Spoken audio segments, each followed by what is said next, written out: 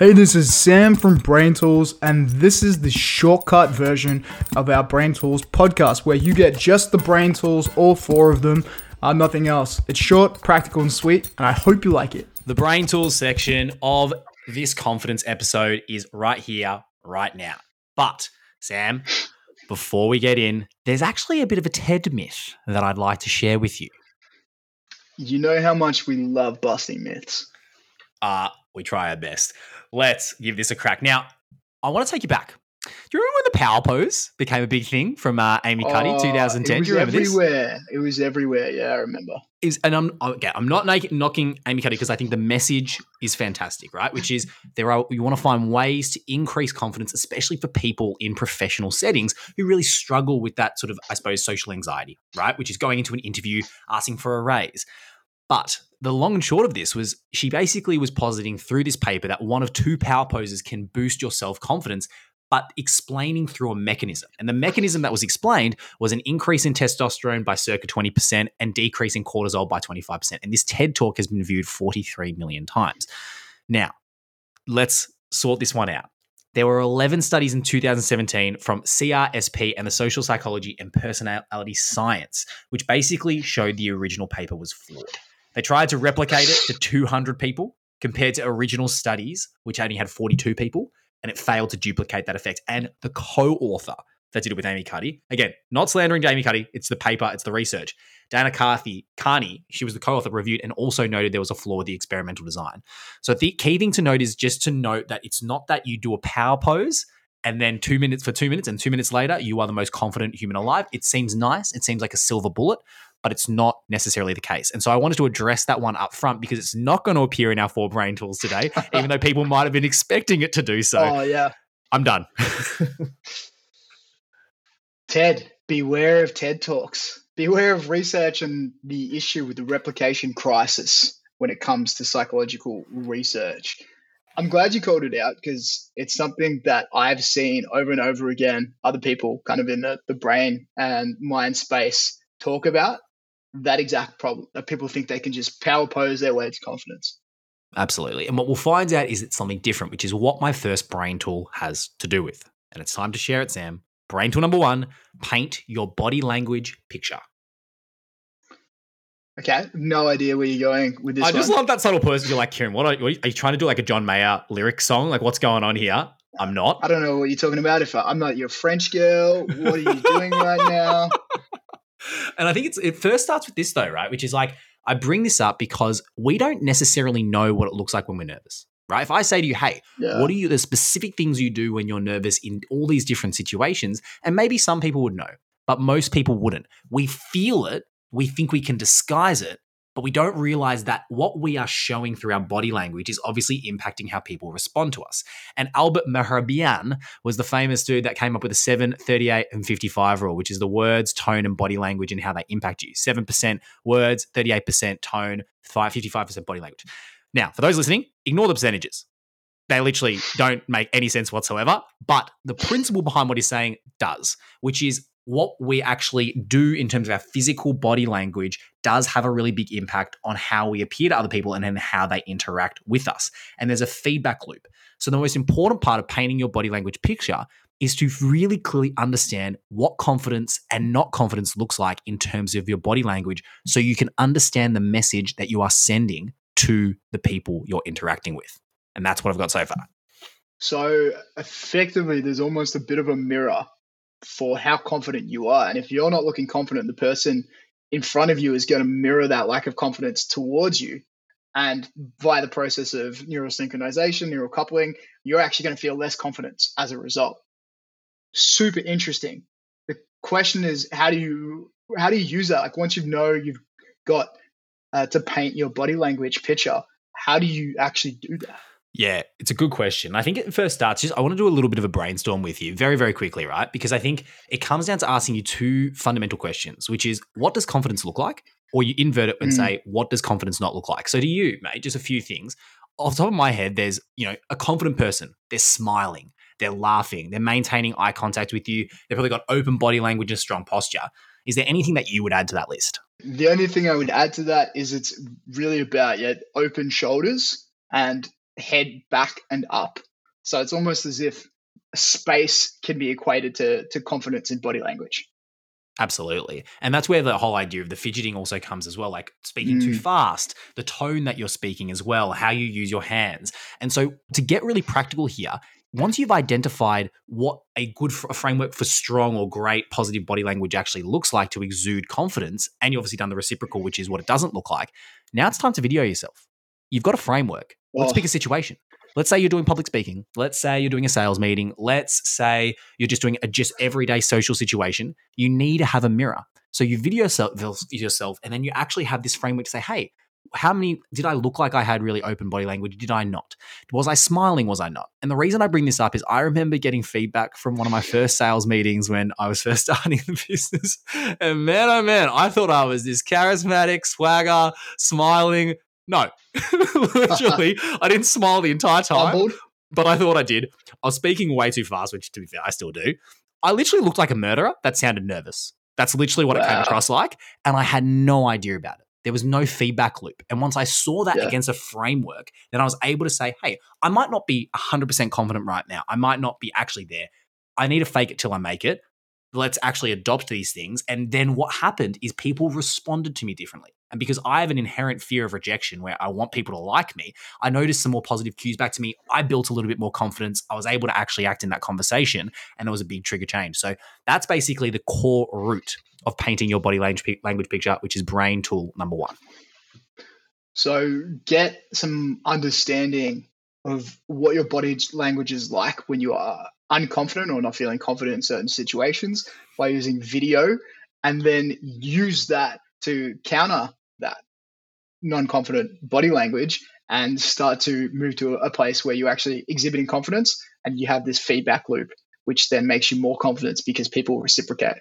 That is a very good summary, Sam. Brain tool number 1, off the books. Brain tool number 1 leads us into brain tool number 2, which is nerve narrative flipping. Narrative flipping. And so the idea is that what we talked about earlier, nervousness and excitement are almost the same thing in the brain and the body, which means you can hijack this to improve your confidence simply by changing your narrative of how you're experiencing that feeling. If you tell yourself, this isn't nervousness, this is excitement, and list out the reasons exciting, you're able to flip the narrative, flip the nerves, and flip your confidence. So simply saying, I am excited, and telling yourself you feel excited whenever you feel nervous will help you be more confident in situations. Yeah, it's almost a form of cognitive reappraisal, which we were talking about before, which is you're changing lens of, hey, and as we said before, and I loved that point where you said was that nervousness and excitement are basically two sides of the same coin. And it's literally that you're flipping it the other way like a coin to obviously look at the excitement part. Exactly right. And you hit the nail on the head when you said it's really similar to cognitive reappraisal. So go back and listen to our former episodes on well-being or on stress, specifically the episode we did at work as well, because we talked about it there. And it's this idea that as anxiety and stress response is the same as the excitement response in the brain, but they feel different because of this top-down perception of what we think they are, or the verbiage we use to describe it. I'm so anxious right now. I have so much anxiety, even though they're identical physiologically. If you change that verbiage, if you change the way you think of that to excitement, you're actually able to change the way you perceive that. And this is called anxious reappraisal. So really similar to cognitive reappraisal, called anxious reappraisal. And there's a whole slew of research out there, big body of work, one paper in particular, which is Get Excited, Reappraising Pre-Performance Anxiety as Excitement, found that by just telling yourself, I'm excited, rather than I am anxious, people were able to switch the impact this physical sensation had on their confidence levels. Yeah, that makes sense to me as well. And that notion of cognitive versus anxious reappraisal is a really nice adage to it. My question here is then like implementing this, because I'm trying to understand cognitive reappraisal is obviously taking, something that you've experienced and trying to obviously flip it in a certain direction. What about an example when it comes to anxiety and excitement? It's really simple, and it's a 3-word rule I've heard used by everyone from Dr. Andrew Huberman himself. Sarah Grossman Bloom talks about it. A couple of other people in the confidence and neuroscience space. Rather than saying, I am anxious, say, I'm excited right now. That's it. All you need to do is tell yourself, I'm excited right now when you feel those feelings of anxiety. And by doing this over and over again, you'll be able to flip that frame from anxious to excited and therefore flip the impact that has on your performance. Brain tool number 2. So anxious reappraisal, change it from anxiety to excitement. And those 3 magical words is not I love you, but I am excited. Oh, I like that. That was really very advertising of you.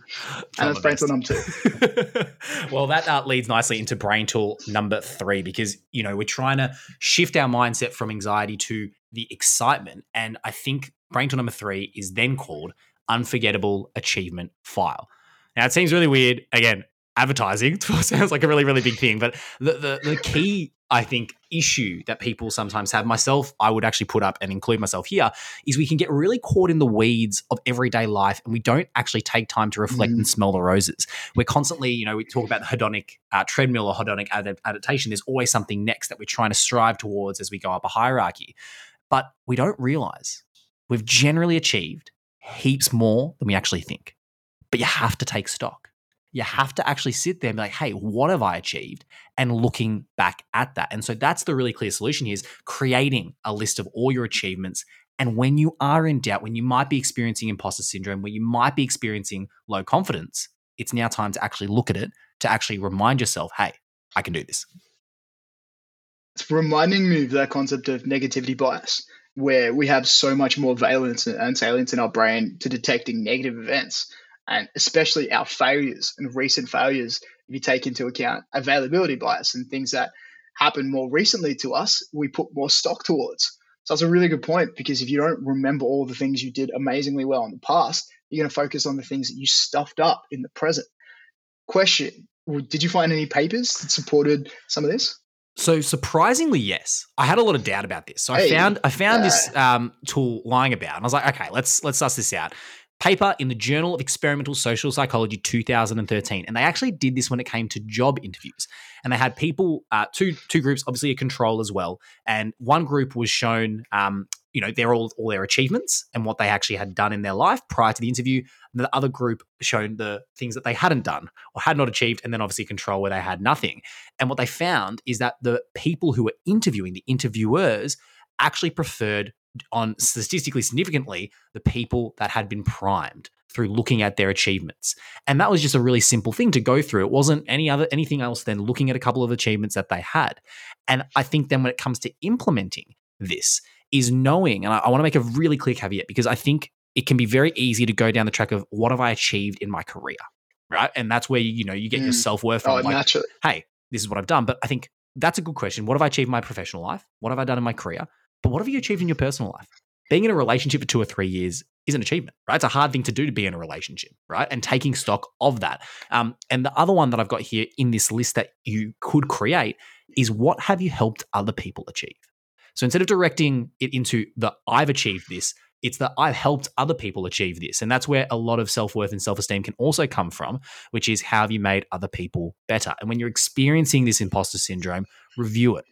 Have a look at it. And see the impact that it has on you. It's not going to be an instant fix, but sometimes we need these subtle reminders that we've done a lot more than we think we've done and that we're doing a half-decent job. And so that's brain tool number 3, the unforgettable achievement file. So glad you brought that brain tool to light, because it's actually really well researched by some people, not specifically in the psychology sphere, but also some of the neuroscientists, such as Dr. Moran Cerf, who recommends the same thing. And it makes a lot of sense if you think about it from this perspective of attention, where if you're putting that spotlight of attention on the things you've done well and your achievements, and those personal ones in particular, you're going to feel better about yourself naturally. 100%. And you've got the final brain tool, my friend. Wrapping it up with brain tool number 4, which is write about your values. Before I say that, the typical uttering self-help mantras, the I'm so lovable and I'm amazing, are really, really ineffective. Quite frankly, they are. And the research shows this. You've unholstered, my friend. You're shooting. I'm shot down Amy Cuddy apparently now, and you're just joining the fun. I'm taking throwing some serious punches at the self-help industry. But the research basically shows they only work well for people who already have high self-esteem. And for people who don't, they can actually backfire telling yourself these things. But what does work is a specific self-affirmation exercise, and one in particular, which has a body of research. And what that shows is writing about the things you value, whether that's your family, your career, environmentalism, your beliefs, your volunteering, strengthens your self-worth and your self-esteem. So can you help me understand then? So that's the values part. What would be the opposite part to this then? If that, like, in terms of self-affirmation, if I was writing my values, I get this, which is the family, the career, what would be the opposite to that, if there is, out of interest? By opposite, what exactly do you mean? Are you thinking? Well, I'm thinking like in terms of values being quite intrinsic to you, right? Which is, Yeah. but like that seems quite different from what you've achieved, if that makes sense. It is, but I think that's part of the reason why it works so well, or from what I understood from the body of papers on this. And that's because what they found was showing this self-affirmation can boost things like performance, improve our responses to threat, minimize anxiety, stress, defensiveness associated with threats to ourselves, etc., etc., etc. And the reason is because I know I'm not touching on the opposite, but the reason this works in particular, values being an intrinsic thing, is reflecting on these is rewarding to the brain and it's pleasurable, is what they found. So there's actually a couple of studies where they use fMRI in particular, ran people through these exercises, scanned their brains, and they saw that the reward centers of their brains lit up. They were active while participating in this action. And that could be part of the reason why it's so effective, is because it makes us feel good about who we are, our lives, what's going on in our lives, what we're doing, and it reminds us to feel good about these things that we value.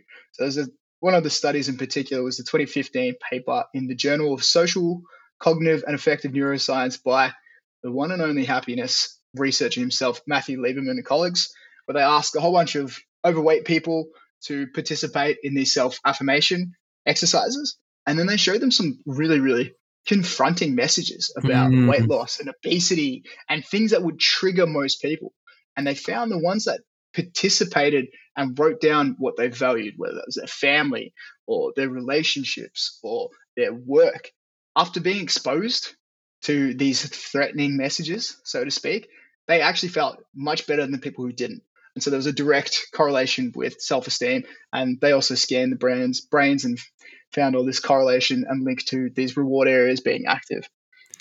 That makes heaps of sense. And I think that's now aligning with that, pleasure purpose pendulum, right, of eudaimonia, which it almost seems as if, as you're rightly saying, it's like these self-affirmations of value-based things are clearly very directed upon purpose, not just pleasurable things to affirm, which is very clear, Man's Search for Meaning by Viktor Frankl. The old Viktor, exactly right. And the fact that they have these huge benefits on our self-esteem in general is really, really cool. And knowing that, the question is, like, how do we actually use this? It's really, really simple, right? From all the research, the one exercise to do is sit down and write about your core personal values. And I've just discovered this myself, so I'm learning to implement it now. And what I've been doing is in my journal, if I remember at night, I just spend 5 minutes writing about what I actually care about, what I really, really value. So for me, that's things like access to education, value mental health, emotional intelligence, teaching, sharing. And I write about those things. And I'm actually noticing it is helping me feel better about myself, reflecting on these values. So if anyone at home listening, just spend some time writing about the things you value on a recurring basis. And it has benefits to your self-esteem, your confidence. And that's brain tool number 4, write about what you value. Yeah, and it aligns nicely also with the notion of Stoic philosophy that we always speak about. That these values things seem to be in your internal locus of control; they're not externalities, which reinforces why this is a very good brain tool. We'll go back to the top, my friend, and summarize all these bad boys. Brain tool number Uno, paint your body language picture. I think the key thing to remember here is, what does it look like when you are lacking confidence, and what does it look like when you actually have confidence? Really assess that, and then get a mirror, video yourself, or get feedback from someone watching you in different situations that you feel you lack confidence, i.e., you don't think that you can achieve or execute accordingly. Doing this is a really good feedback loop, which will help you iterate your behavior, appear more confident, and then obviously interact with people in a much more confident way. That's brain tool number 1, paint your body language picture. Speaking of the body, brain tool number 2 is the nerve narrative flipping. When you are nervous, when you are worried, rather than thinking, I'm so anxious, I'm so nervous, tell yourself, I'm excited. It is the same physiological response in your brain and your body. And just by flipping that narrative, you can actually flip how it impacts you and your confidence. And that's brain tool number 2, nervous narrative flipping. And brain tool number 3, the unforgettable achievement file. We can get caught in the weeds. We sometimes don't smell the roses of what we've achieved. And it's really important to sometimes take stock, especially when you're feeling like an imposter.